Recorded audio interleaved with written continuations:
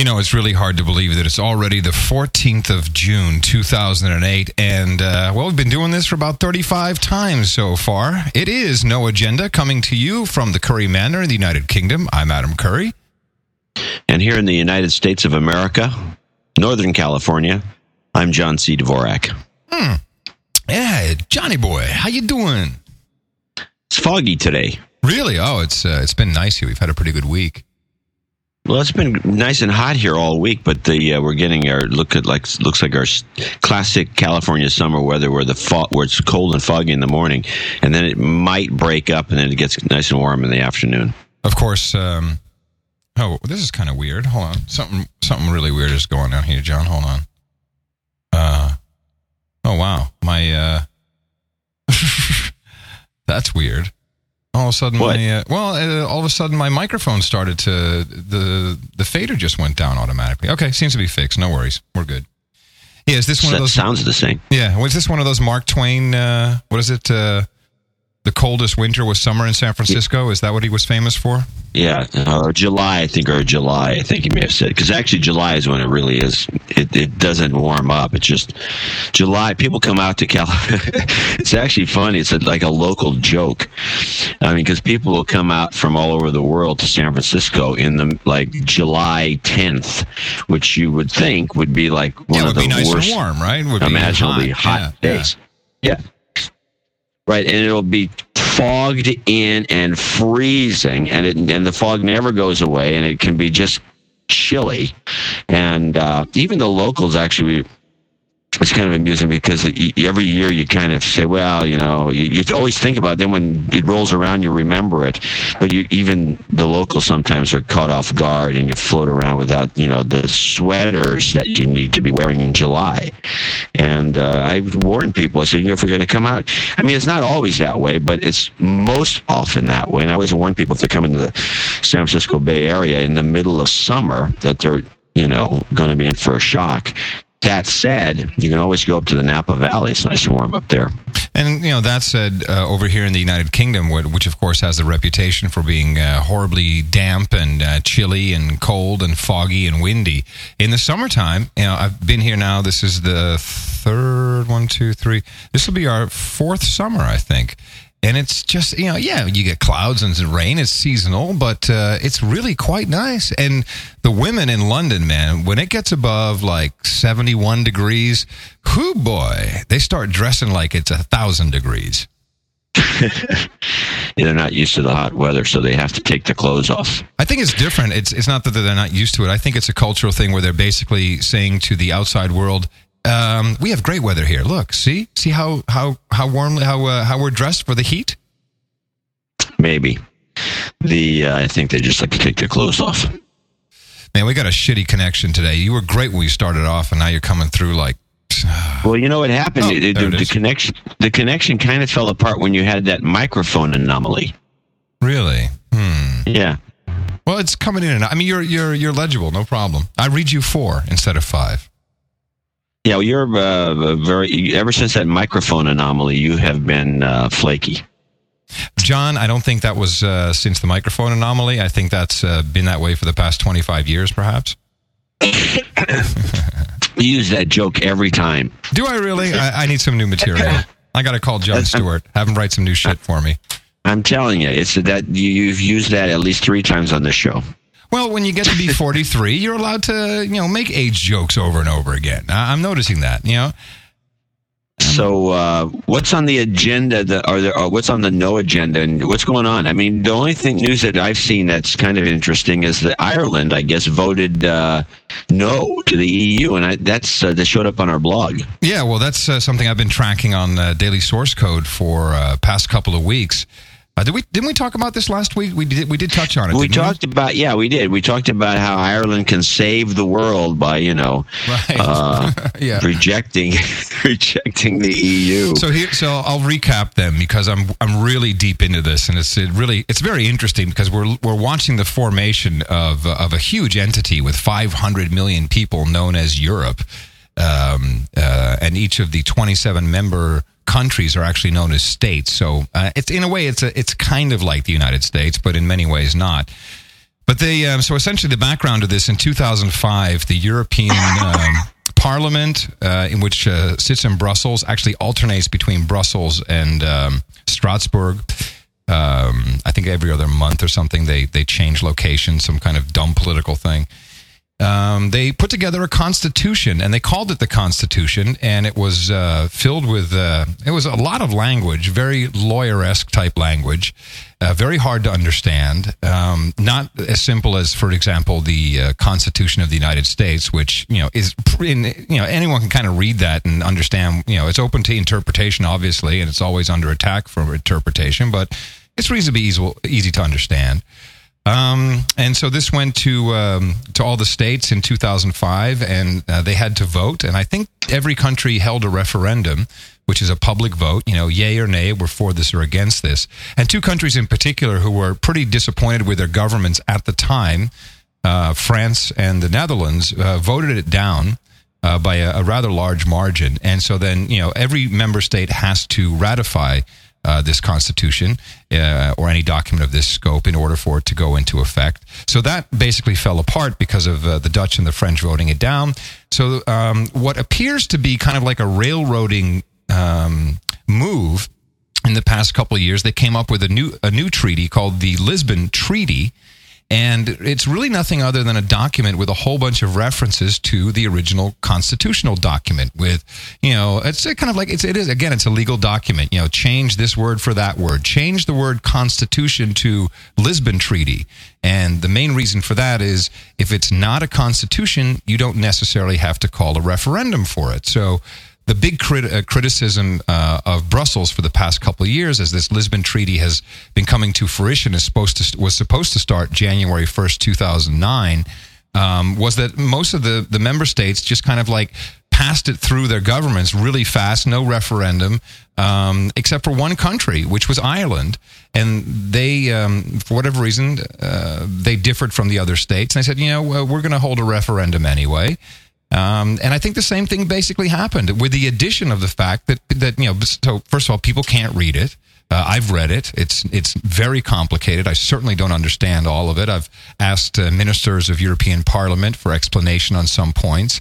Have gotten some satisfactory response, but again, I'm like, well, where can I read what you're saying in this document? And there's all kinds of protocols and directives and all. I mean, it's just it's a huge mess. They didn't communicate it to the public.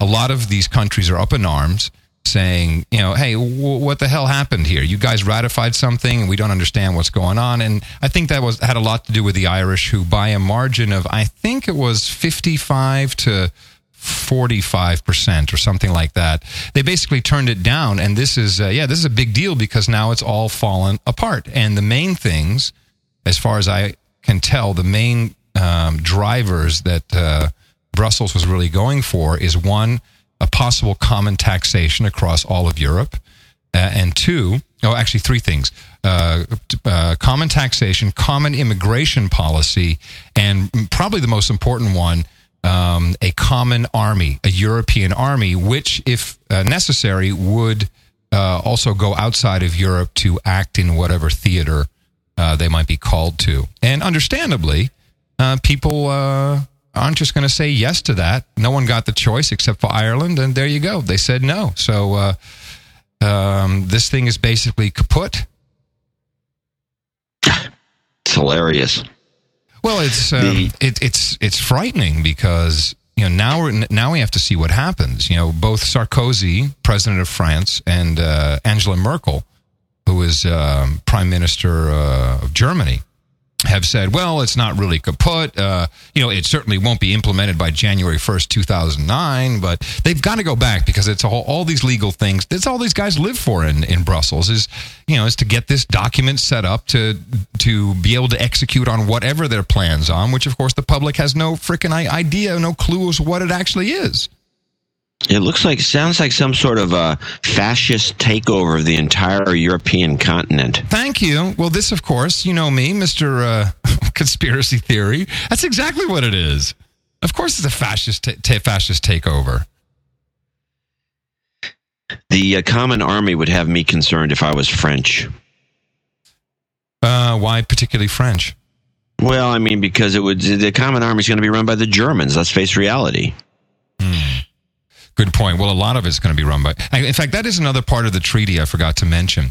And I don't have all the exact numbers in front of me, but the way it's set up, if something goes to vote in the European Parliament, which of course most laws will now have to go to Europe instead of to your individual countries, you have to have a majority, but not just a majority of member states. I think you have to have at least 15 states that will agree with you, but you also have to have a majority of people. So basically, if France and Germany, if they decide anything they want, together they have enough people to pass a vote, and then all they have to do essentially is just call up these little member states, which are completely reliant on them anyway, and just say, okay, we need 13 more you guys to say yes, which basically means that if 15 smaller states got together and said, hey, which is a majority in number of states, they still wouldn't be able to pass anything because they don't have enough people in these little mini states. So it's to me, it's kind of a clusterfuck. It sounds terrible. I mean, I can't see how anything can get done. So I think it's going to the only solution is to pass broad-reaching laws that have sketchy powers attached to them. So you end up with a fascist state. Exactly. That's the only way it's going to work. Well, if you go back and look at history, I think you could see a lot of parallels in this. Well, nothing quite this ambitious. This is probably the most interesting. I mean, they've always been trying to unite Europe. I mean, ever since you go back to, I guess you could go back to Charlemagne. At some point, but meanwhile, you have the Napoleonic Wars that try, in some ways, are trying to unite Europe, and then you had the fascism, which was a movement that tried to unite Europe. Of course, it always, it never got very far because it had to be done by force.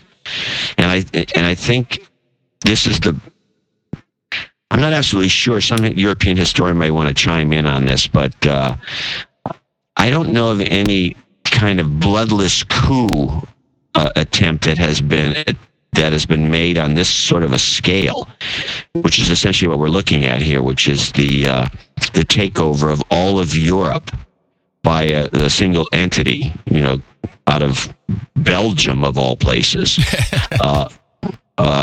Even though it may be the puppet masters may be elsewhere, and I think they're combined. Well, I mean, John, obviously, where did this all start? This started after the Second World War. It started with the United Nations. And of course, the United Nations famously started with was it like an $8 million donation from the Rockefellers, I believe. That combined with NATO and a couple other organizations like this. Essentially, once they got the euro in, the common currency, which officially took hold in 2000, and I think it went into effect everywhere, either 2001 or 2002.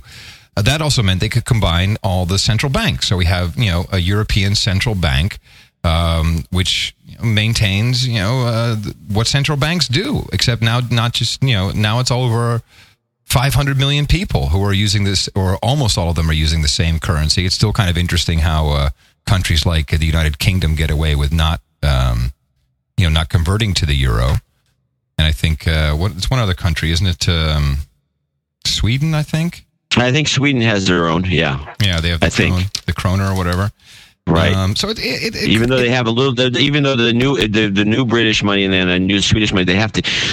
I went there a few years ago when they made this transition, and I had some pound notes, but the pound notes that are only acceptable now, generally speaking, have to have a little EU stamp someplace on the note. Yeah. Well, yeah. Everyone changed their money one way or the other. And if you have, so it's a pound note, but it's got this little EU thing. So if you have the old pounds, because I always have a drawer full of alien money because I travel, so I grab it, put it in the thing, and so I have some money to buy a cab without having to change money when I show up someplace.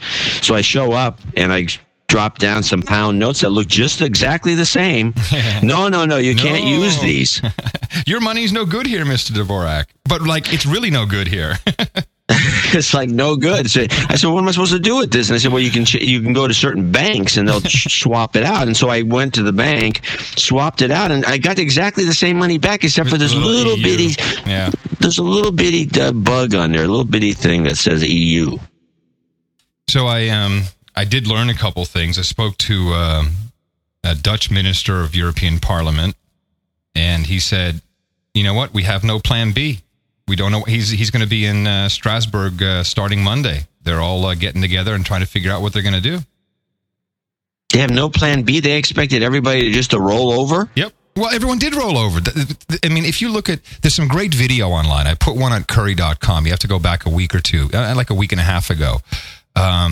It's of course it's one of the British members of European Parliament stands up and has this whole rant, and he literally says, you know, you guys are horrible. And, you know, basically, without saying it, he said this is almost like a fascist state. You know, you're all railroading this thing through without referendum in each individual country. You're doing it because you're afraid that people will actually vote it down again. You know, you're doing all this backroom politics. You know, that's they had no plan B. That's every single member of the parliament and the commission all said that they expected it to go through, and only Ireland. They thought, you know, fuck it, Ireland, you know, no problem. But there were ministers of foreign affairs from almost every single country in Europe who were campaigning in Ireland, either for or against. I think a lot of them were against. Or certainly if they were opposition parties, it was a really, really intense. It's a big deal. It is still a big deal. You know, I haven't picked up my weekend copy of the Financial Times, but I think this is going to be messed up for a while. Of course, it happens at exactly the same moment. We're in the middle of the largest media event Europe can even imagine, which, of course, you know is what? European football championships. Oh. I mean, yeah. I can't imagine anything bigger than that. There is nothing bigger in Europe than the European football championships. There really isn't. And, you know, no coincidence there, I'm sure, that all this is going down at the same time. Well, I don't know. You don't think you think there's some... You think there's a connection? I'm not getting that one. So of course there's a connection. The media is dominated by sport. No, look, no one wants anyone to understand this document. Otherwise, they would have made it understandable. So you got to be suspicious at least. People aren't stupid anymore. This is what these guys forget. They make all this shit available on their website. You know what? People actually take the time, they download it, and they look at it and say, what the hell is this shit? I don't get it. You know, so they're old. They're thinking and acting old-fashioned. You know, people are just not stupid anymore. No, they are. They're not stupid. They're old-fashioned, those people. And a lot of them are younger than I am, believe it or not. But they're still acting really old-fashioned. Like, well, we can ramrod this through. You know. Anyway, here's kind of a fun story on the side. So yesterday, I was set to fly back from Rotterdam. I paid a quick visit. And I was going to fly, and usually I go to Hilversum, some other small field, but for a number of reasons, I decided to go to the rather bigger airport, Rotterdam, and they have a jet center, which, of course, what it sounds like, it's meant for jets, it's for private jets. So here I come in my little, you know, Cessna 182, right? I park it in the jet parking. I like it because, you know, they roll out a red carpet, they carry my bags, you know, they take care of the airplane, so it's fine. So I'm going to leave. And you know, The Hague, of course, where the government in the Netherlands sits, is right next to Rotterdam. And so I roll up. A friend of mine dropped me off in his Volkswagen bus, like a VW bus. And I already saw like a couple of official-looking cars outside. And so I walk in and like, oh, I see there's the Royal Jet is on the tarmac. John literally nose to nose with my plane, right? Which, of course, was just funny by itself. And this is it's like... Where's your camera? Where's your camera? I'm such a dick. Well, let me tell you, I didn't even think about that because here's what happened. So I walk in, I see there's like 50 suits, right? And there's a couple of waiting rooms in this place, and they're all filled up. And all these guys have orange ties on. I'm like, oh, of course.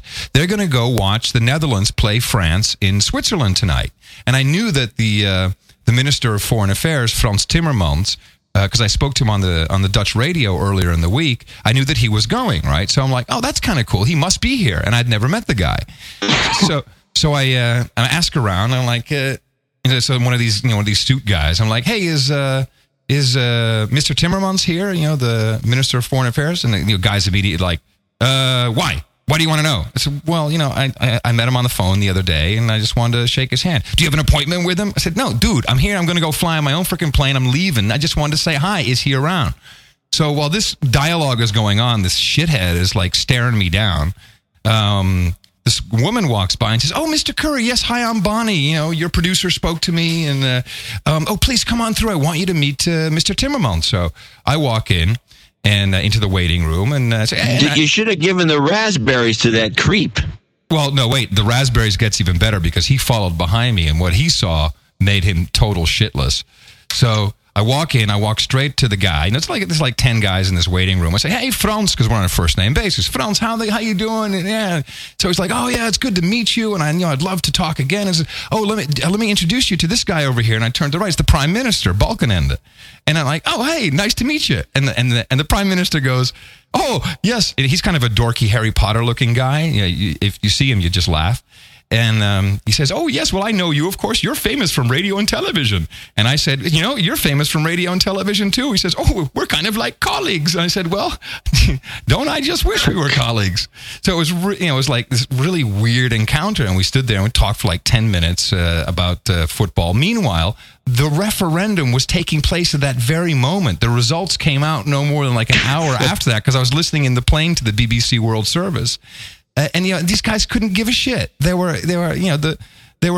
jetting off to Switzerland to go watch the game. By the way, Holland killed France 4-1. What an awesome game that was. Holland has a real chance this year in the championship. That's just funny. Ed Campbell predicted that you'd say something about this stupid football game on the show here today, and told me to mention that. I guess I don't know whether this is true or not, but I guess the coach of the Dutch team looks like a serial killer. The coach of the Dutch team, who is Marco van Basten, was one of the best players Holland ever knew. He does not look like a serial killer at all. That would be the French coach who looks like a serial killer. Oh, okay. Well, maybe I have it mixed up. Yeah, he has the wacky, like, curly, freaked out hair. Oh, no. It was the French guy, if anyone's referring to serial killers. But of course I got to mention it. I'm really proud. And by the way, all of Britain's behind the Netherlands because half the team plays for UK football teams anyway. Yeah, everybody plays for UK football teams or Brazil. Yeah. So anyway, it's a mess, man. It really is. Well, I congratulate the Irish. Me too. I think it's fantastic. And this is all headed in one direction the way I see it. No matter, because they're going to keep trying to ramrod this EU down everybody's throat. Yep. I think a trade agreement between the countries works out, but to have a single government, so you have the Germans telling the French how to make cheese, really seems to be a problem. I don't think it's exactly that. I think the biggest problem is none of the people who are making the laws in Brussels have been elected. You know what I'm saying? Yeah, that's bad. That's like a real problem, and people don't want that. And it's worrisome. You don't think about these things often, but then you realize, shit, wait a minute, this really is going to impact my life one way or the other. For example, July 1st, all of Europe, all member states are adding 3% or 3 cents, but let's just say 3% additional tax to diesel to combat CO2 emissions. And at this moment in time, the last thing anyone needs is any rise in the cost of diesel. And so none of the individual states can really do anything about it. So everyone just kind of has to implement it. That's a perfect example of fuck no. We need to be able to change, and not every state has the same prices, by the way, because there's different pricing and different taxing structures. It's very confusing, and all people see is money flying out of their pocket. That's all they know. Yeah, well, that's a bad thing.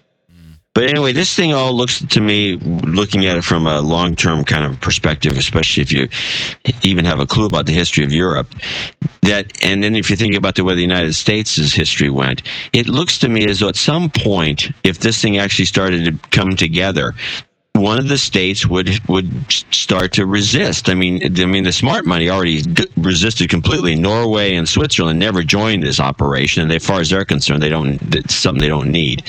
But these other guys who kind of agreed to it, at some point, if they start to resist, there's going to be what amounts to a civil war, especially if you have a an army that is an EU army, which will be a German army, seems to me. And you get some little country like Portugal or Spain deciding that they don't like what's going on, they're going to just march in there and take them over. It's just going to be a mess. Well, I think what's kind of weird about it is that the citizens of Europe get along fine. We trade with each other, we visit each other's countries, we do business together. We have cheap airlines, so we can visit each other. We're on the internet. We're talking to each other. We're emailing. We're cybersexing. Yet somewhere in Brussels, all these people are like doing all kinds of other shit. And as you say, like now all of a sudden, an army's going to march into a country. Like it feels so wrong. Well, it is wrong. And I'm against it, but I'm just over here carping. Yeah, it's like the States is all fine and dandy, politically speaking. Well, we have our own armies marching around. Yeah, exactly. Yeah, no, it's not. It's not as if, but I mean, who needs another situation? I mean, the thing about I don't know. It's just I've never subscribed to the EU ever actually working out from the first time I've heard about it to today. I'm a skeptic about it, and every time one of these situations falls apart, like this with this Irish deal, I'm just going, there you go. I mean, it's just like it's not working. There's too many languages over there, and these would have to. I don't know. I don't want to get into it because I'm not that knowledgeable. What else do we have to talk about? Yeah, shit, I don't know. It's no agenda, man. I'm not planning stuff. Well, there's somebody's wanted me to talk about that. We have a commentator over here who's become quite popular. In fact, there was an NPR special about him the other day. I was just in northern Michigan giving a speech to a newspaper group, telling them, that I don't know how it went over, but I'm going to turn this speech into a monograph because it's pretty much outlines, I think, what's wrong with the assumptions made by newspapers when they think they're going to be able to go online. And it's anyway. So, but I'm floating around this part of Michigan, which I've never been to before, and it's absolutely beautiful. And there's northwestern Michigan along Lake Michigan up onto the Upper Peninsula, which is called the UP up there. They never say Upper Peninsula for some reason. But anyway. So I'm listening to this special on NPR about this guy who does MSNBC, Olbermann. Oh, Keith Olbermann? Sure. Oh, okay, yeah. We were going to talk about this, right? I remember. Yeah, Keith Olbermann. And somebody says, it was a British listener to the show, said, what is the deal with this guy? Because he seems to be, I don't know, he's getting attention overseas. I'm not sure what the international implications are, but he wanted a little background. Keith Olbermann started off years and years ago as a commentator on ESPN, and he's the one, along with a couple other guys. I don't know if he invented it, but ESPN in its early days was still trying to figure out where it was headed as a broadcasting entity, and he is one of the people who became the wisecrack-oriented sports guy, where you'd be given sports highlights and then you'd have snide comments to make constantly about whatever you were witnessing. I didn't know that part about his background. That's interesting. I didn't know that he came from ESPN. Yeah, he came. His roots as a TV guy in terms of his popularity. I'm sure he did other TV someplace locally or whatever because he had to, but it was at ESPN, and he got so good and so popular at ESPN that the way the story goes, and a lot of this is folklore, of course, but he got but this is a fact. I mean, he was extremely popular, and he wanted more money, and Disney basically just fired him. And so and it got a bunch of people mad. In fact, my stepson Eric is still mad at Disney for firing Keith Olbermann like 15 years ago. I guess he was a real fan of his. Anyway, so Olbermann then kicked around for a while, and he never really found himself. And then he showed up at MSNBC doing this kind of political show instead of sports.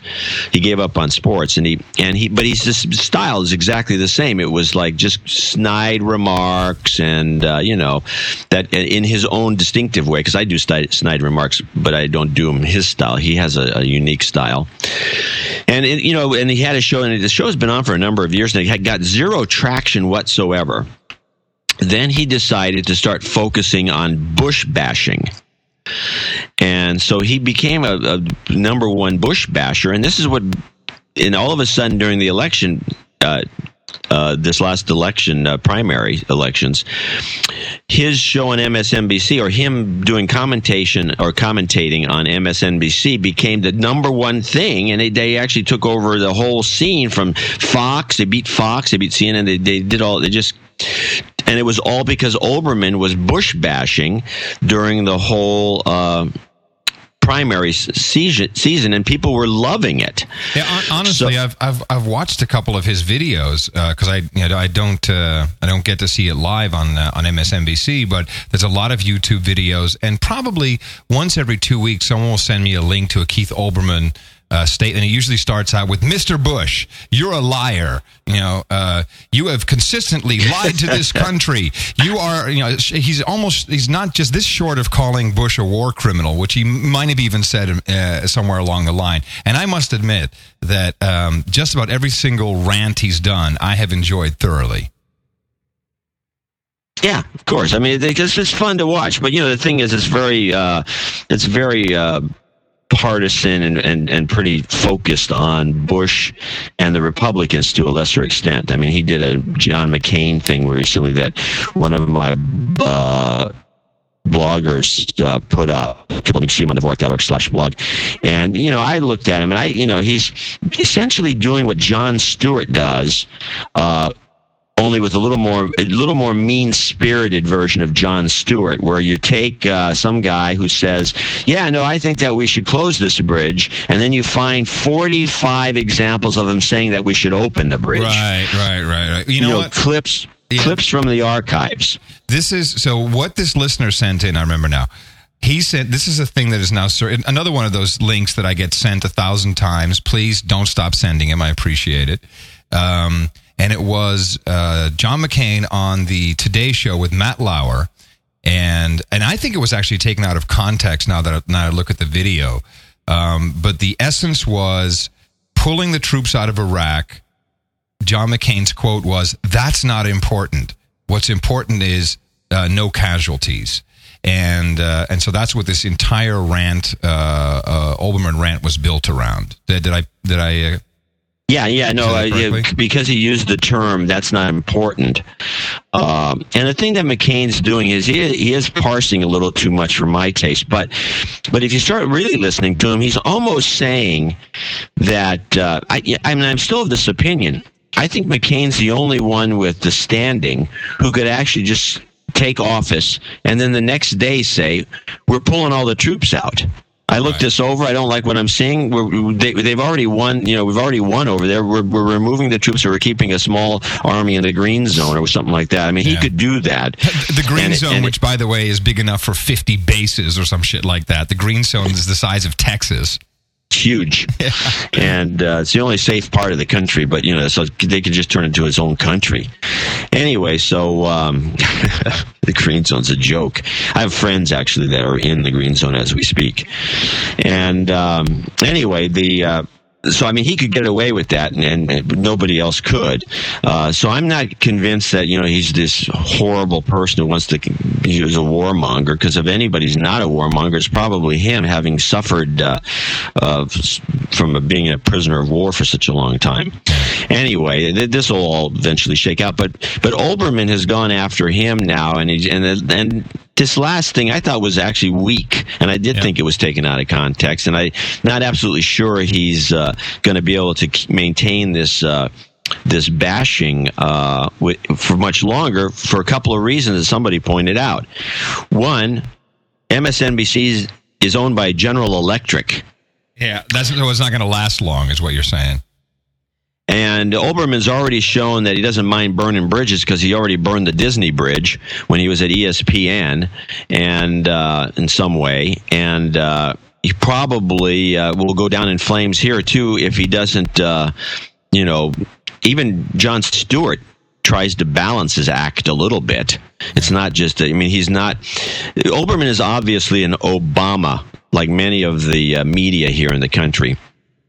In fact, when I questioned this group that I was talking to, I had about 150 people that were in the newspaper industry, and I asked them how many people in the group would be for McCain.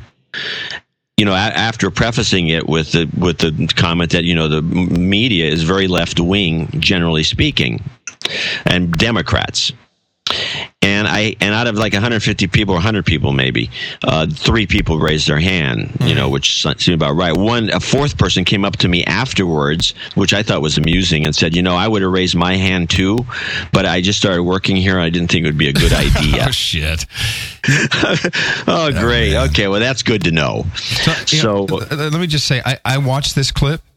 And just about the context bit for one moment here, I think what John McCain answered a question, and when he said it's not important, I think he was referring to what he thinks is not important, not necessarily about the troops being pulled out.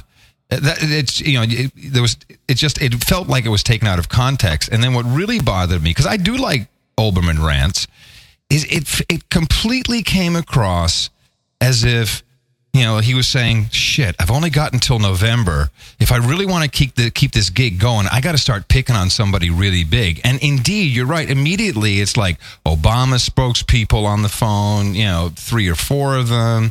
Then right back to, all the so-called gaffes that McCain has made, like, we could be in Iraq for 100 years, and I don't know what McCain's thinking, whether he's for or against. I really don't know at this point because, there's so many conflicting information out there presented by the media. But to me, it felt really contrived and, making a huge thing out of something. We already know McCain's a kook when it comes to that. He's just a kook. Yeah, he is. It's an obvious coot. Yeah. And, we have to, but anyway, I think I agree with that. I felt that the thing was a stretch, and it's almost as though you're trying too hard to be mean about this, because it wasn't making the point. It's not like he, and in fact, I had even my own bloggers say, they keep using the word gaffe, and I'm trying to think, what's the gaffe here? Where was a gaffe? He's just saying what he says. A gaffe is where you say something really stupid, like, a potato spelled with an E. Something. Dan Quayle has made gaffes all the time, and Bush makes gaffes all the time. He says dumb things, but where is the gaffe technically? I'm not seeing one. I'm just saying, just be contradictory. What he said 3 years ago is not what he's saying today. But who doesn't do that? Yeah, exactly. Oh, yeah. Well, that's the whole thing. Now the big journalistic thing has become to catch somebody on their words, which is a very internet thing, by the way. And boy, can you interpret words differently, let alone what comes out of someone's mouth. So it's like the Hillary Clinton thing, where Hillary Clinton said, under sniper fire, we arrived at the airport, and then someone pulls the tape and finds the tape, where of course it turns out that wasn't true at all. I think that's what journalists are looking for these days. Is how can we catch someone on his own words? How can we nail them down to something they said eons ago? Which you're right. People change their mind, come up with different theories. Thank God, people's opinions change. What really bothers me, though, in all of this, and it dawned on me, that there's something going on. There are press conference calls being made, particularly during this election. So I know the Obama camp has a conference call every day with reporters. Then there's of course, the Clintons. I don't know if they still do it, but they certainly were. McCain. Every candidate had their own conference call. And, these are not like public conference calls. It's basically, the candidates or any political party's version of talking points. And they hand them out to reporters on these conference calls, which we're not privy to. In fact, I would really love to be able to get like MP3s or a dial-in number for all I care, so I can listen into what these people have to say. But it feels like we're really one step removed from a lot of important information that is being interpreted by what I consider to be pretty much lazy journalists. Yeah, there's no reason that these things shouldn't go directly to the public. To have the journalists become kind of a filter when they do such a crappy job of it, and they're all biased. I mean, everybody's like, you could just see, everybody's essentially all Obama. I mean, they think Obama's the next John Kennedy or something, and so they're all hoping for this, the change, as it were. It's not gonna, he's just another senator. And the thing about Obama, by the way, in terms of catching it with his words, he's interesting because he never says anything. He doesn't say anything except change. Yeah, of course we all want change. That's a great message. How simple are we as Americans, dude? How fucking simple are we that we go behind the Pied Piper just because he says change? Hell yeah. Of course we want change. But I've yet to hear anything of substance. I totally agree. So anyway, so you can't catch him, contradicting himself because he doesn't really say anything, and it also has. So I was listening to his ponderous style, and I realized that who he sounds like if you start listening to him, he sounds like he's doing an imitation of Walter Cronkite. Seriously, he's doing his type of speaking because I thought it was oration, but I realize now it's old-fashioned network news is the style. He obviously when he was a kid he was influenced by. It's like Paul Harvey. This is Paul Harvey. Good day. Did I freak There's out? a bit of that without the Paul Harvey had or still does. He has a kind of an abrupt that's hard at the beginning, whereas Walter Cronkite would have an abruptness. In other words, they have the pregnant pause and then hit the word, and it would be a little softer, and it would be a little more amenable to a network audience listening to a newscast, and that's what Obama's doing. I mean, you're right. He could probably transform himself into a Paul Harvey if he wanted to, but I think that it's going to, that style of presentation is old-fashioned, and I think it's going to catch up to him. Yeah, but it is working, dude. I mean, he's totally got people loving him. Yeah, no, I agree. I mean, he's seems like a very likable guy. That I don't know. And even, you know what? Well, to me, he doesn't seem like a very likable guy. Well, I mean, he seems like, yeah, maybe you're right. I mean, I've heard stories that he's actually kind of mean-spirited, and one of those guys likes to boss around the hired help. Do you know? By the way, John, just before we embark on this, do you know that a lot of you still there? Ah, crap! I knew that was going to happen. Let's get John back on the line. Hold on. Oh, okay, we're back. A little Skype crash there. As you pointed out, it's amazing it works at all. What I was going to say, you were in the middle of your rant. I was just going to say that after the last show we did and we talked about Obama, I got a lot of really angry emails from people saying, who were we to bash Obama? And I'm like, dude, we didn't bash. If we bashed everybody, I don't think we, I don't know. Yeah, no, Obama's essentially the Macintosh of politics. There you go. Yeah, you can't say anything. You can't say anything about him. The thing is, again, though, the public is, this is early. I mean, we're talking about the election in November, and at some, everything is like, we haven't even seen, what's going to happen, how the fickle public is going to react to Obama over time, especially when and if the comics take him on and the real critics jump in and they start putting his feet to the fire and say, okay, the word change is cool, but what does it mean? I mean, should we drop the Constitution? That's a change. Wait a minute. No, just to clarify, he didn't actually say that anywhere, did he? No, but I'm just saying. I mean, if you just want change for change's sake, why don't we install a king? Yeah. Well, you're right. I mean, I wouldn't mind hearing.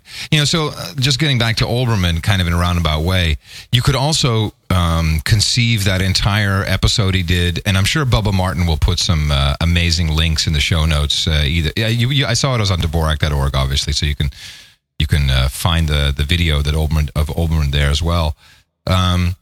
You could also construe this as being a setup with the Obama camp. Yeah, that could be. I mean, he's obviously. I mean, it's almost, and it does bother me that people who. I mean, Jan Wenner came on. Jan, which is what his name should be. Jan Wenner, the publisher of Rolling Stone, came on. He was on MSNBC in an interview show with Michael Eisner. And the two of them were going back, and he just comes out and says he's a big, they're pushing Obama. Yeah. I don't know how a publication, I don't know. I mean, I guess if you're just in their camp, I mean, I don't think there's anything wrong with, advising the public to some point, but to become a tool of propaganda, I think is another issue, and I think it's dubious. Well, I mean, even on the blog, we have a mixed bag of people who like this and that, but we try to at least everybody gets their, their opinion. It's not like one thing. I think it's. By the way, I did come up with a good one though. My wife actually came up with it, and I'm promoting it. It's that McCain should take Hillary as the vice president. Yeah, I saw that. Yeah, right. Okay, that's realistic, John. Nice. It's possible. Hey, no, they were talking about Lieberman. That's not possible. I think it is. Nah. I mean, what clearly happened, and this, of course, is where your theory that Hillary would get the nomination no matter what. What clearly happened is that some of this seeped over into the institutional money guys, and I think they all just, kind of said, well, screw it, we just want a winning horse here. We'll just switch over to Obama, and they started backing him, and then, it was done. It was over with. Yeah, well, I think it is over with. I mean, I don't see how she can pull a rabbit out of a hat now. I think it's, I thought it was possible, but she never did get that one. I mean, she couldn't quite get the momentum back when she lost. And a lot of it stems back, and everybody will say the same thing. It stems to her arrogance at the beginning, thinking she was going to get the nomination. Jon Stewart had a real funny bit where he showed all these people predicting it early on and guaranteeing it. All these pundits on TV. Yeah, like you. That she was. Like you. I did. Yeah, you're right. But okay. I did. You're right. I'm one of them. Yeah. But I'm not on TV doing it. I guess that's my... Oh, okay. It makes it all right. Besides the point, I still have the bit the other way. So anyway, yeah, you're right. Then I feel bad. But anyway, so the point is that she was cocky at the beginning, and she had a bunch of her pals doing all the work for her. She didn't have any of the hot political consultants that you would normally hire. She was using her friends, her sorority sisters, and they dropped the ball. Yeah. They screwed up left and right. She had to fire 2 different groups of them before she'd get on track. And by the time she got on track, she was so far behind in the race that she couldn't catch up. It was a disaster. Yeah, I think it'll go down in the history books as how not to do it. Yeah, no, absolutely. It could, total screw up. It was incompetence at every imaginable level, which makes you wonder what kind of a president she'd be. Yeah, nice way to run a show, Hillary. So, it's just essentially giving it away. Obama was on some interview show, and I saw him. He was talking to somebody in his plane, and talking about how he says, "Look at that. I can manage. Check out what I've been doing with this election. This is a management job that I'm doing here, and I'm winning. Does that say something for me?" And it does. In that regard, it definitely says that Hillary, if she was the president, she'd just lie in the office with a bunch of cronies. We'd just have another Democratic version of Bush. And amongst all of this, a very important player in this elections in the United States passed away. Tim Russert from Meet the Press, which was, I saw it on your blog. That's where I first read the news, and it really shocked me. I was like, wow, fuck, I didn't expect that to happen. Yeah, that was out of the blue. I was one of the guys at the office was watching him. He said he saw him a week ago or something. He said he didn't look right. Maybe he had something, one of those weird heart conditions that. I showed. Because he's only 58. Yeah, I showed a picture because obviously I talked about this with Patricia last night. And I said, so here's two things. And first of all, you could say there's a conspiracy because, of course, he does have a lot of knowledge about the Valerie Plame affair and all of that. And said, but take a look at the picture. And Patricia took one look. She said, oh, look at those eyes. They're puffing. He has huge pressure behind his eyes. I bet he was suffering from high blood pressure and something just blew up. Maybe. Although I like the conspiracy thing a lot. You like that one, huh? Well, it doesn't take much. A little prussic acid, and there's other techniques to make you look like you had a heart attack, and it's can't be traced. Well, I don't know whether they want to kill him. I mean, Well, there's a lot riding on that. He is mentioned in a lot of these documents. With this Valerie Plame thing is no joke. I mean, there's people going to go to jail over this. There's people sitting in jail now, I think. Perhaps. Generally speaking, they just keep denying it and then it goes away. But maybe. Whatever the case is, yeah. Well, he was he was pretty neutral. He's been criticized by the right-wing talk show guys for being a left-wing character because of all his background. He was a politician or worked in politics most of his life, and then he became a journalist later. But I always thought he was pretty good as a neutral commentator. Well, to me, he was just as important to my Sundays as the Financial Times and PG Tips. I get the podcast version, which downloads around 5 or 6 o'clock on Sunday afternoon, Sunday evening, and I always enjoyed watching it. There's only 2 shows. It's like the McLaughlin Group, which reminds me of a political, like Dvorak. What's McLaughlin and Meet the Press. Bye bye. Yeah, McLaughlin. I saw him in New York once. He just looks like. I mean, he does look like a cranky geek. Yeah, really. I think more than I do. I hope. Yes. No worries, John. So anyway, so that's kind of the Olbermann thing. That's about the best we can do. Is he's just essentially an Obama, guy. Period. That's what it is. So we should just to go back on that. I really like to be able to get in on these conference calls. I mean, that's the shit that I want to hear. There's got to be somebody out there that's got a dial-in number. You would expect. I mean, they send it to all the press. It seems to me that if you have a dial, and here's what that bothers me about the media again. If you got a dial-in number, why aren't you recording this thing and then posting it someplace? I think it'd be more interesting than your interpretation of it. Hell yeah. I had a call yesterday with a guy who wrote the latest book on the death of Marilyn Monroe. Uh-huh. So I'm going to post the audio of it. I have the whole conversation, about 18 and a half minutes. And it's actually quite interesting. Quite interesting. Was this just a chat, or did you interview him? It was an interview. So it was an out-and-out interview. So I ran it as such, but I didn't really have to say much. He's one of those guys with a million stories. He's an old, I guess he worked with the coroner's office or something during that era as an older guy. And it'll be, I'll be posting it probably Monday or Tuesday. Oh, cool. Are you going to do that on Tech 5 or just on Dvorak, or where are you going to do that? I'll just do it on Dvorak. Cool. It's not really a Tech 5. It's, Tech 5 has got to be about tech. There's nothing high tech about Marilyn Monroe being, cajoled into killing herself, which is basically his theory. That's the theory? Okay.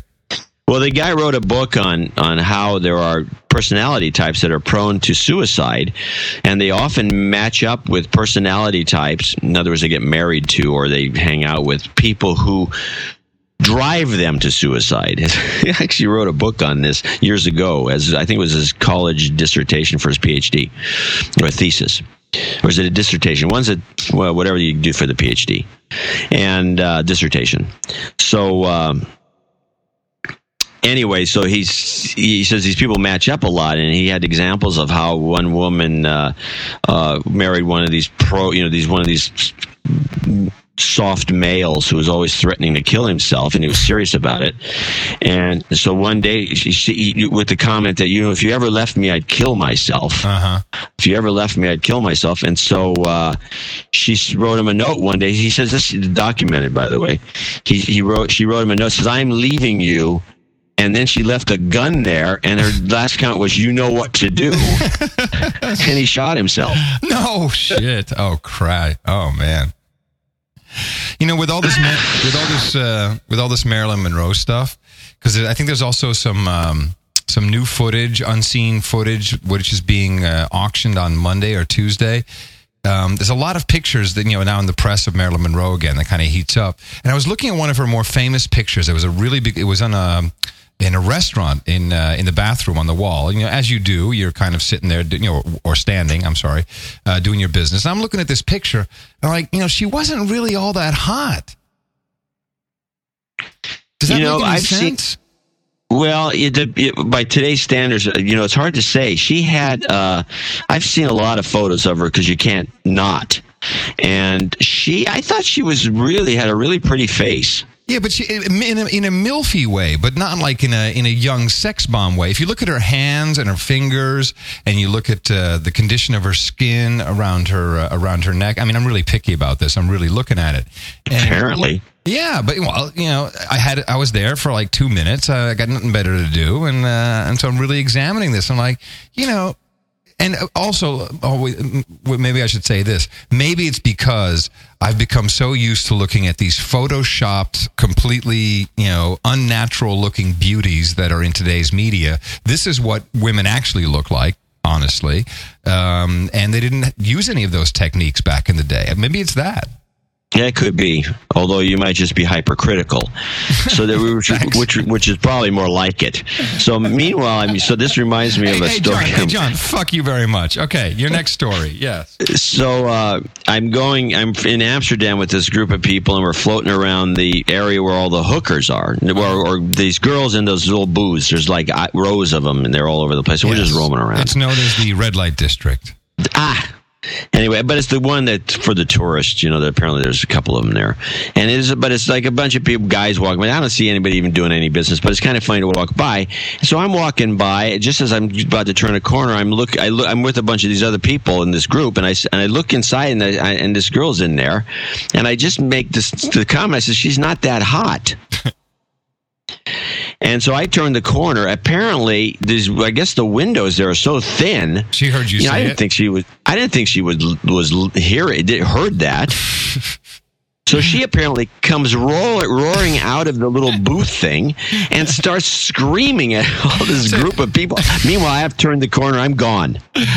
Oh. And so she just berating them and cussing them up and down, and just this the way the story was told to me. And then they finally catch up to me, and they say, "You son of a bitch! You know what? You got us into trouble because of this comment." I was completely oblivious, and she wasn't that hot, though. That was the point. Yeah, you got to be careful, man. What you say? She was kind of sensitive, but now I know not to say anything around that thing because they can hear you. Yeah, they don't understand you anymore because now they're all from Croatia. They don't speak any English or Dutch. It's they've ruined the whole vibe. Yeah, I've heard bad things. Yeah, it's really no more fun there. I'm reliably informed. Oh, here's one for you. So, big thing happening over here. By the way, Croatian women are pretty hot looking. The ones maybe the ones they're shipping out aren't. Maybe that's what the deal is. That's possible. But I'll tell you, when I was in Croatia, I've been there a couple of times because I write for a magazine there, so I go there and float around. There are more women there that are dead ringers for Natalie Wood than any place I've ever been. It's unbelievable. You know what? I'm going to send you this link right now. I got a link from a guy, and it was the link. It was titled "Iranian Women Are Hot," and he's got this. No, man. They're Persians. The Persian women, are traditionally hot. Holy crap! You got to see this, man. It's like are they terrible looking? They're serious. Captain Chris sent it to me here. Oh, it's a YouTube video. Here we go. Hold on. Captain Chris, who's a commercial pilot.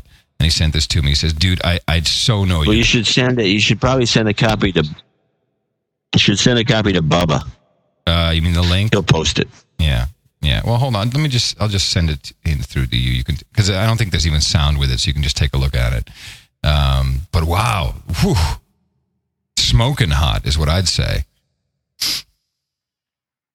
Well, it's probably a good thing they're being kept down by the mullahs. As it were.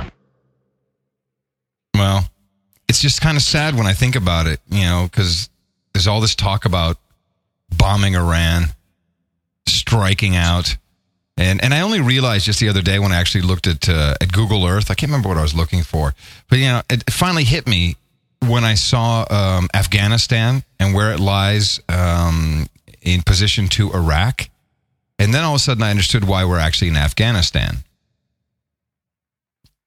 We're surrounding Iran. Well, we seem to be. Oh, yeah. People dude. need to look at them. People don't. Americans in particular, we don't look at maps enough. I forgot to tell you, John. I got a really big piece of news for you. I got a scooparoonie. Oh, good. So, I was allowed to ask on behalf of my Dutch audience a question to the president of Iran, Mr. Karzai. No, he's not the president of Iran. I'm sorry, Afghanistan. Right. And so you want to know the question? Yes, of course you do. The question was, which was chosen from many entries, was how are you going to beat the Taliban? Which I thought was a genius question because, of course, it has a false bottom, seeing as the Russians tried to beat the Taliban for 10 years. And, now the deal is that the coalition is supposed to stay in Afghanistan until 2010, at which point we pull out that's what the deal is. Everyone pulls out their troops, and then the Afghan army and their police should be strong enough to take care of their own. And he answered back. He said, "You know what? I probably don't think we can actually defeat him." He said it outright. He said, "I don't think we can defeat him by 2010. We won't be able to do it." So here we are pouring billions into the country on a promise that we can get out by 2010, and the guy literally says, "I don't think we can do it." Well, he's probably right.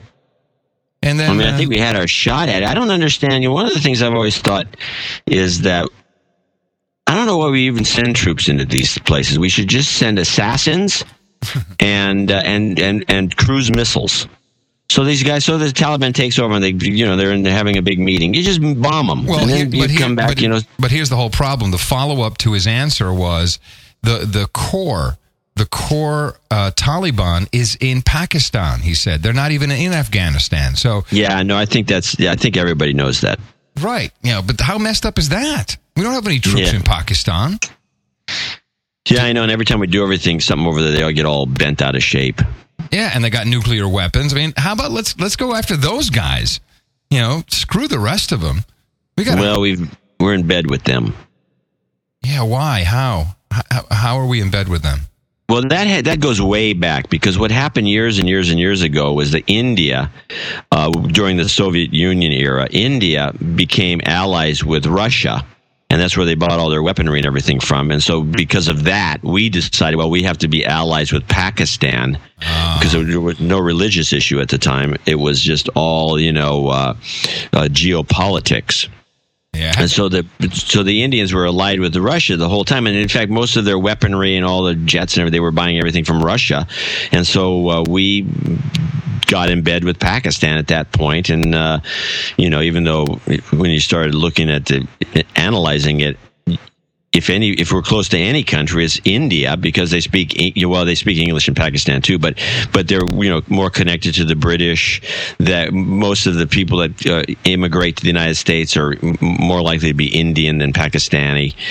We eat Indian food. The British eat Indian food as if it was Chinese food here in the U.S. I mean, they have to go, take out, and delivery, and it's amazing.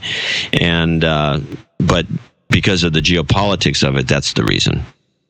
I'm sure it could be clarified by one of the experts out there, but essentially, it was the alliances of the Soviet era.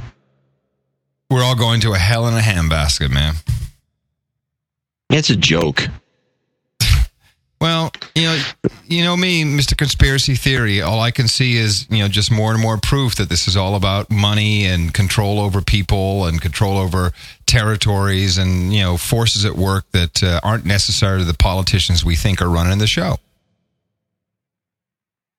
Well, I mean, I think there's elements of that, but, a lot of it is just the way things have evolved because the if you look at I don't think. I mean, there is a control issue. There's banks love to get in on certain deals, and I mean, right now the oil price. I think that's going to end shortly, by the way, because they finally. It looks like they just passed the legislation needed to. Close the loophole on the close the Enron loophole. Yeah, and there was a piece of it left open, and so they could do all the. And the guys who are the bad actors here again. We're talking about Dubai and the London commodities people that are the ones racking these oil prices up. And when it turns around, which is going to be probably right after summer, I think it's still going to go higher before it turns around, John. I think they're just going to go for it. Well, I think it's right now. It's going to be harder because of their scrutiny has changed, and but I mean, you can. A lot of my smart money friends are already going short. At about 140 short, and short the oil thing, right. Hoping to catch it on the downside, because when it starts to go down, I think you might be right. It could go to 160, 170. I don't think it's going to make 200 now, but when it starts to turn around, starts to slide, it's going to fall so fast you won't know what happened. Right. Then everybody's going to go, oh, gee, well, that's interesting. The thing that's weird to me is how the public is like bamboozled. The best example was the Enron, the energy crisis that we'd had years ago when they were having these rolling blackouts in California, which made no logical sense. And they had all these writers, and all the newspapers. Well, we don't have enough power, and people are using too much. There's all these rationales for this when the whole thing was rigged, and they were just turning the power off. They were shorting us. They were basically cutting us off so we could have to pay more. And nobody was paying any attention to that. There was all this, all the greenies came out going on and on about, oh my God, we have to conserve more energy. We have to do this. We have to do that. When it's just the whole thing was a scam. Yeah. If you've never seen Smartest Guys in the Room, which is the Enron story produced by what's the Maverick guy name? What's his name? I don't know. The smartest guys in the room. I can't remember who produced that. The guy who sold Broadcast.com to Yahoo. The Mavericks owner. Cuban. Mark Cuban? Right. Mark Cuban produced that. Yeah, that's his. I didn't know that. Okay. Yeah, it's called Good for him. Yeah, it's called The Smartest Guys in the Room, and you will literally hear recordings of these energy traders. That's with a D for Delta, and literally hear them saying, "All right, man, screw those guys. We're just going to turn them off. All right, ready? Yeah, black them out. It was like fucking crazy." Right. Meanwhile, who was writing about that? I mean, who was investigating this? Where's all the reporters? Where are the journalists? No, they're all talking about how we should be more green. Yeah. There you go. And it's happening again right before our very eyes. It's the big institutions. They're all, they're rolling over these investments in oil commodities month over month. They keep tapping it up, and they're screwing everyone. They're absolutely screwing everyone. And I bet you there's a recording somewhere that'll surface in 10 years from now where you hear these guys going, yeah, fuck them. Let's take the oil to 170. Come on, we can do it. Screw everybody. You watch. That'll come out. Oh, yeah, it probably will after the fact, and everyone. Then there'll be the next scam, and these things come and go, and nobody picks up on it. And the funny thing what bothers me the most, and it really bothered me with the rolling blackouts during that era, is that it was obvious that it was a scam. Yeah. I mean, you don't go from having 24/7 great power to having rolling blackouts every month. Even when it's not there's no weirdness going on. It's not like we're having a blizzard. Yeah. Well, no, too many air conditioners are on. There's no air conditioners in California. We don't use them. No, but that's what the story was. There's too much air conditioning being used. Yeah, don't use your air conditioners. It's unbelievable. And we had a governor, Gray Davis, who was an out and out idiot, and he was like, I don't know who he had working for him, but he was buying right into it. Oh yes, this is a problem because we don't have enough power capability, generation capability, and this is going to be the way it is from now on. In fact, they were telling us this was going to be the way it's going to be forever. Rolling blackouts in California, they're never going to end. Big fucking and nobody scam. Thought this was like a little odd. Yeah, and no one got the story. We should go back and look and see if anyone did get the story or not. If anyone ever looked into that to any depth. And how ironic is it, by the way? There may have been some alternative press. Maybe some alternative press picked it up. I don't remember seeing anything. So this is the thing that they weren't. This is the thing that I've learned, and which is just it's bugging the shit out of me. So we have this show, which we got 35, 40,000 people listen to it on a weekly basis, maybe more. I haven't looked in a while. And we're discussing a lot of stuff. We're talking about a lot of things, but it has so little impact. Whereas, I get on a little frickin' rinky-dink radio station in Holland, which is 10th in the ratings that no one gives a shit about. And all of a sudden, I get all this access. Doors open up. I can get any kind of member of parliament, ministers, anything I want just because it's radio, because it's quote, mass media. It pisses me off. We're so far from the tipping point on any of this stuff. It's all just, it's noise in the ether, unfortunately. I think we are, opening up individuals and citizens' minds to other thinking and, kind of red pill, like, hey, dude, there might be something else going on here. But it really has so little impact, and I'm so frustrated by it. Yeah, it doesn't bother me. I figure it's got no impact, but at some point we can sell these people something. Fuck yeah, now you're talking. All right. That's the American spirit, I gotta get some books done or something. At least we have an audience, for God's sake. Hey, speaking of books, have you read McCullen's book yet? The former White House press secretary? I've seen that guy. That guy bothers me. Me too. Thank you for saying that. I'm happy you said that. Oh, by the way, I was in New York and talked with my agent, and I was talking to some other literary people in the book business. And the story behind the book was, I don't think is necessarily known. Apparently, McClellan had this manuscript that he was schlepping around Manhattan agencies for quite a while. And it was either the publisher or one of the agents that said, look, unless you come up with some stuff in here that's a little more scandalous, we can't publish it because nobody's going to buy this boring book you wrote. So he went back to the drawing board and came up with some stuff, and then they made him do some more along those same lines. And so the whole thing was just created for the purposes of selling the book, and I don't think he's sincere about it. I think and when you see him, he seems very sheepish, and he still talks about how great the president is. Yeah, I've heard him in 3 interviews now. I heard him on, Terry Gross, NPR, whatever that's called. I heard him on Fresh Air. I heard him on another NPR on the media. I've seen a couple of interviews. He has exactly the same story, exactly the same answers. He's like a robot, and it all seems to focus on 2 things, which is annoying because you really rarely get any real content. In fact, I don't believe there's any content to this book because the things are.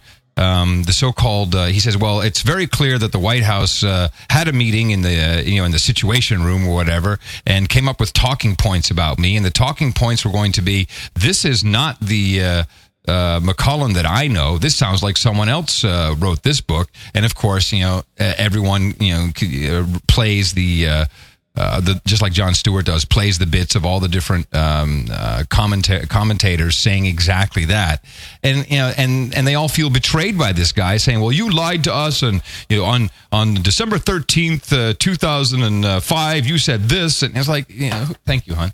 It's like who? It's just like get to the content of the book. It's not there. Yeah, no, I agree. I have no interest. I mean, I've seen him interviewed. I've heard these same things you're talking about. I saw the Jon Stewart ridicule. It's just, there's nothing there. It's just it's a publicity stunt, and not even impressed by it. But anyway, the backstory is that what his real tale originally was just dull. Like he is. He's a dull guy. Yeah. I always thought he was a snot when he was the press secretary. Well, so but the point he's trying to make is that he too got sucked into the way things are done in politics in general, and certainly Washington specifically. And that's no message. No one gives a shit. Everyone knows it's like that. Yeah, I know. It's not breaking any new grounds, that's for sure. There's a lot of good books. The problem is there's a lot of good books about this administration, lots of them. And a lot of them end up, the authors show up on the Stewart Show.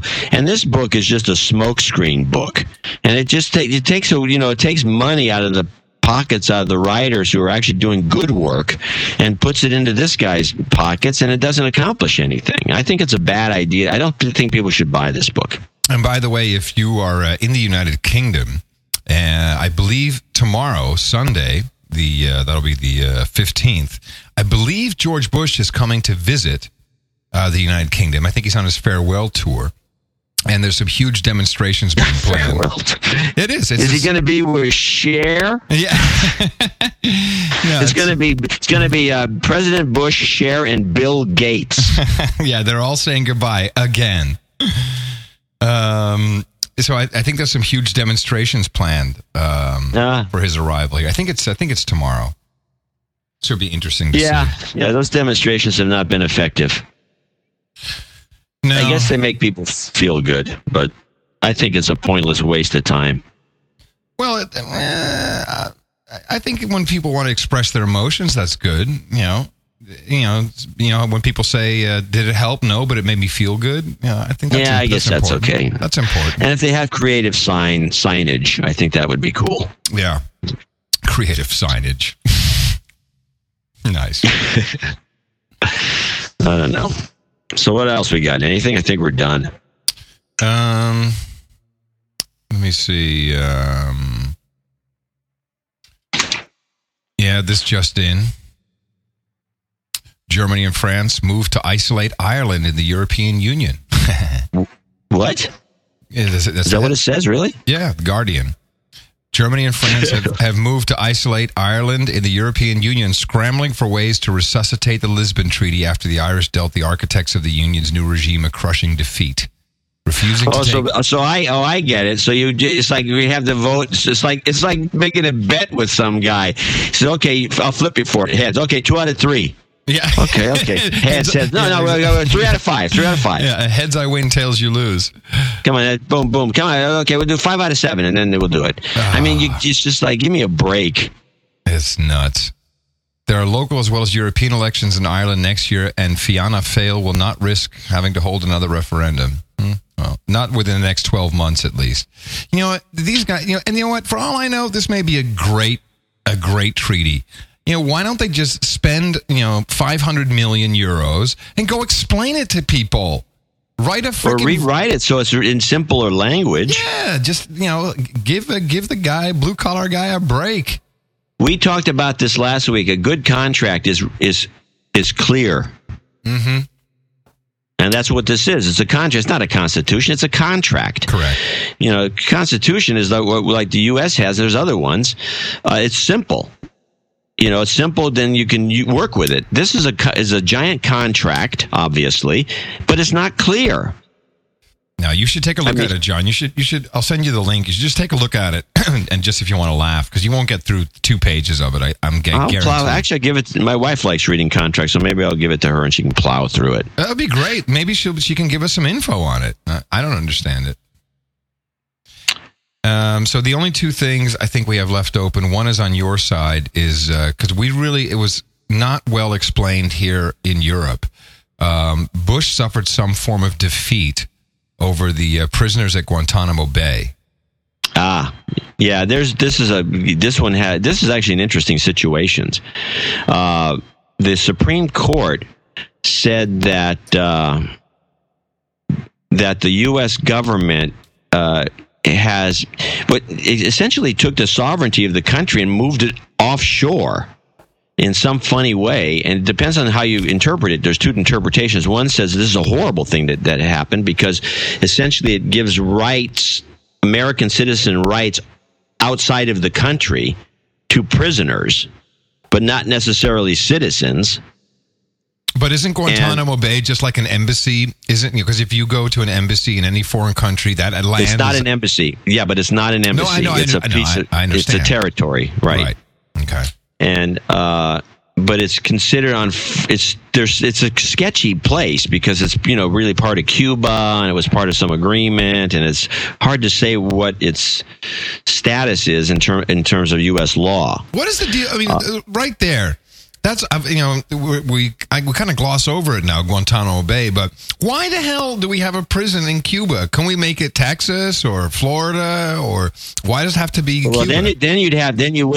Well, that's the reason, because then you would have a sovereignty issue. I mean, you would have U.S. law apply. Okay, this is essentially a military base. Like, say it would be one in Germany. So you have a military base in Germany, and and you put somebody in the brig that is a German, right? Does he have American citizens' rights to due process? When he's not an American, he's not in America. He's in a military base prison in Germany. Right, I got it. And so that's what they've said. Yeah, he did it. So this has become a real problem, mainly because they think it's a slippery slope of just it just could be. The total resolution of it is yet to be determined, but it seemed to be a setback because Bush didn't want this because it's going to complicate matters, and so and it was just a straight party vote. The liberals on the court voted for it, and the conservatives voted against it. And the weird thing is that the votes against it required a number of different dissensions. There was not just one. There was, I think, at least two or three of different interpretations of why it's bad, why it shouldn't go this way. So that's the best I can explain. And the only reason I can even explain it that well is because I was watching one of the PBS shows that had two people arguing both sides of it. So the big thing in the UK this week was that a law was passed, which has been a huge discussion point for months, maybe even longer than that, extending the period the government can hold you incarcerate you without process from 28 days to 42 days under the anti-terrorism laws in the United Kingdom. Which 42 days is quite a long time to go without due process. It's a really long time. I mean, it's like, a month and a half of just sitting on your ass. Yeah, and there's all kinds of stuff. I mean, it seems to me as if you got somebody in jail, you should have a reason for it. Yeah, well, that would be the argument. Unless you're just going to incarcerate people randomly, which you could do under these circumstances. You grab somebody, you don't like them, which I always think is, I always think that a lot of this is going to be eventually politically motivated. You get some despot, running things. Says, okay, well, there's one of my critics. We got 30 days for the election. Throw him in jail for 45 days. Right. Or you get some non-likable guy like, Adam Curry, and you're saying, let's just fuck with this guy. Let's just call him a terrorist or a suspect, and we'll throw him in the brig for 42 days. Yeah. I'll tell you, it would certainly shut me up. It would. I'd be like, okay. My wife is so worried about this, John. I can't tell you. She's worried that they're going to throw you in jail for 42 days because you're a loudmouth? No, she's afraid they're going to throw me in jail, sabotage my airplane, which of course they've done consistently, try and screw me for, taxes. This is my life. The tax thing, I've been investigated 8-9 times in my life, in my professional career. It's crazy. The problem with the airplane thing bothers me too after having read the Confessions of an Economic Hitman, because that's a methodology they seem to like to use. They whoever sure they are. Yeah, they like to sabotage. But the point is that for the most part, I think your wife should be assured that you're really part of the machine that they need. You're not really a force that makes things not work, or that you're not a wrench that's being thrown in the works. I mean, I hate to tell you this. No. Well, and I understand what you're saying. But you're actually a mecha. You're part of the part of the system. I have to say that I probably am too. That actually keeps the thing. We bring up these criticisms, but they're not like the same thing as plotting to overthrow the government or doing something really wacky, which is dangerous to the status quo. We're not dangerous, in any way. In fact, we're probably laughable to some of these guys if they ever listen to the show. And so I think your wife's fears are unfounded. Not that somebody in the government might not want to screw with you in terms of like investigating you for your taxes because you lived a high life. Well, now that's somewhat. You're always flying back and forth and back and forth and back. You're always flying back and forth. You must be transporting money. It must be. Let's check this guy. Now, but what you said there is, in a way, comforting and in a way extremely disappointing, of course. And I hope that one day, because I think I'm finally starting to find my calling in life, John. I hate to say it, but I'm really, I clearly I have enough time on my hands to, to download shit and look at it, and I'm really interested, and I'm interested in passing on this information to other people. So yeah, I don't think I'm not like a monkey wrench that I throw into the machine, but I'm more like a guy who has a pot of water and everyone's sitting in it, and I'm just turning up the heat very slowly, and other people start to turn up the heat, and maybe one day it'll come to a boil, and maybe something will happen. I really hope so. This is a Ron Paul type of guy. You're kind of an annoyance to some people because you point stuff out, but that's it. You're an annoyance is what you are, and that's not worth dealing with. I mean, the annoyances are necessary. They're good. They're part of the mechanism. Well, maybe I'll strike on something one of these days and become more than an annoyance. You have to. I'm not seeing it. Thanks, buddy. I really appreciate it. This is not going to happen. Yeah, but someone's got to say something. I can't just. Well, you can say all you want. The fact is that the mechanisms long since realize that saying things, unless you're really good at it, not that you're not, but I'm talking about in a Leninist style or Trotsky type of thing, which wouldn't work anymore. I don't know what the mechanism is to get people riled up.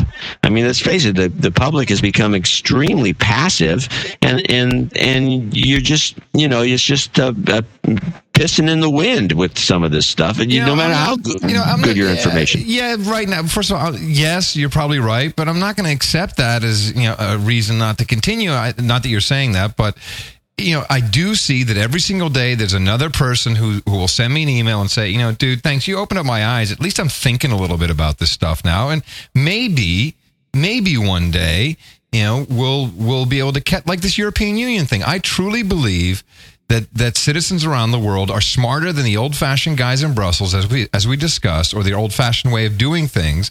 And they're saying, fuck no, we're not going to do that. We don't understand what it is, so screw it. And I think that people are awakening, not enough of them. But if we keep... Well, the Irish woke up, even though they don't listen to our show. The Irish didn't wake up. The Irish, well, they are suspicious. They're like, wait a minute, this just smells bad. But because of big internet campaigns, and there's been a ton of them, a ton of online action telling people to say no, that is working, I think. You got to believe that some of that is spilling over. Yeah. Well, no, I'm not saying it's completely a waste of time. It just made me feel so fucking worthless. I'm just saying a lot of it is there's a wheel spinning mechanism involved in most of this kind of complaining.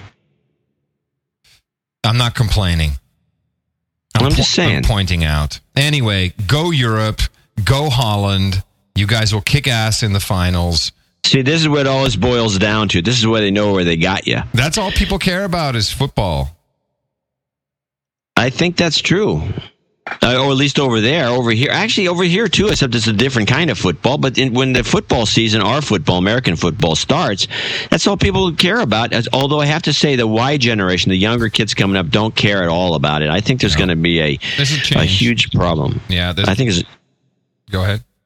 I think there's going to be a drop-off in the interest in professional sports somewhere along the line, and it's going to be in the next 10 or 20 years, and it's going to be dramatic. I'll tell you where we're going to see it first. The first time we're going to see it is with the Olympics. The Olympics, I predict, will have nowhere near the viewership, despite the coverage, nowhere near the viewership that it's enjoyed in the past. I don't think people care anymore. Well, there's one other reason for that, of course. Yeah, China. Well, no, you're going to have the camera up in the stadium, and then they won't be able to get through the smog with the zoom lens. So it's all going to have to be done with handhelds, and nobody can run that fast. So, I mean, it's going to be, tough. What did the Romans used to say? Give the people bread and games, or what is the saying? Something like that, yeah. Games, they love games. Yeah. Every time. By the way, I point this is the last thing I'm going to say, but I keep pointing this out. When you see these reports coming in from China, where the correspondent's talking about the Olympics, just look behind him. You cannot see anything. It's just like these guys in a smoke storm. Hi, everybody. We're here at the Olympics. Beijing has got problems. This is the eye in the sky at the Beijing Olympic Stadium, and we see absolutely nothing. The Chinese, they're supposed to clear it up by shutting down all the factories and everything. I don't know if that's going to help, because they're going to have to shut down the factories that are east of Beijing, and there's too many of them, and most of the guys won't shut down anyway. Then they're going to have to shut down the cars and all the freeways. The town is crawling with, it's bumper to bumper, and it's got a bowl-like effect. So they have to keep the cars out of the town. I mean, I don't know how they're going to do it. Well, John, no matter what, and no matter if it makes no difference, I enjoy doing this with you every week. It's a good show. And maybe one day we can make some money off of these people. That's the worst thing you could ever say. I can see the emails already. They know that they feel guilty listening to this show, knowing that we're dying here. Oh, yeah, we're dying. Excuse me, I just stepped out of my own plane. Hold on a second. I'm hurting so bad. Oh, boy. Oh, he might get a tax problem. Yeah, people don't give a shit about. Oh, by the way, Monday, big news from Mevio. Be on the lookout for it. I'm not allowed to say what. You know what it is. I'm not allowed to say what. Well, it's a good teaser. Yeah, cool. All right. What's coming up this week for you, John? I'm going to be around all week. There's an AMD meeting I'm having because I, have just my penance for writing a nasty article. So I have to listen to the lectures, and that's on Monday. And then the rest of the week, I'm thinking I may go off to the. No, actually, I'm going to probably be around the whole week. I'll probably just be doing nothing. I got to clean up my office. Yeah, I've heard you say that for 2 years now, I think. It's pathetic. Yeah, it is. Well, I think I'm coming out maybe for 4th of July. What are you doing on 4th of July? I'm going up north for 4th of July. Shit. Crap. I got to find a good hang for 4th of July. We have to be at we're doing the 4th of July parade. Our deli has to be in the 4th of July parade. One person's going to be wearing a pig costume, and then another one a chicken, for a chicken sandwich. I don't know. Okay. So you won't see me. All right, then I'll have to replan my trip. I guess that's it. All right, coming to you from the Curry Manor in the United Kingdom, I'm Adam Curry. And from foggy Northern California, I'm John C. Dvorak. We'll talk to you again next week, right here on No Agenda.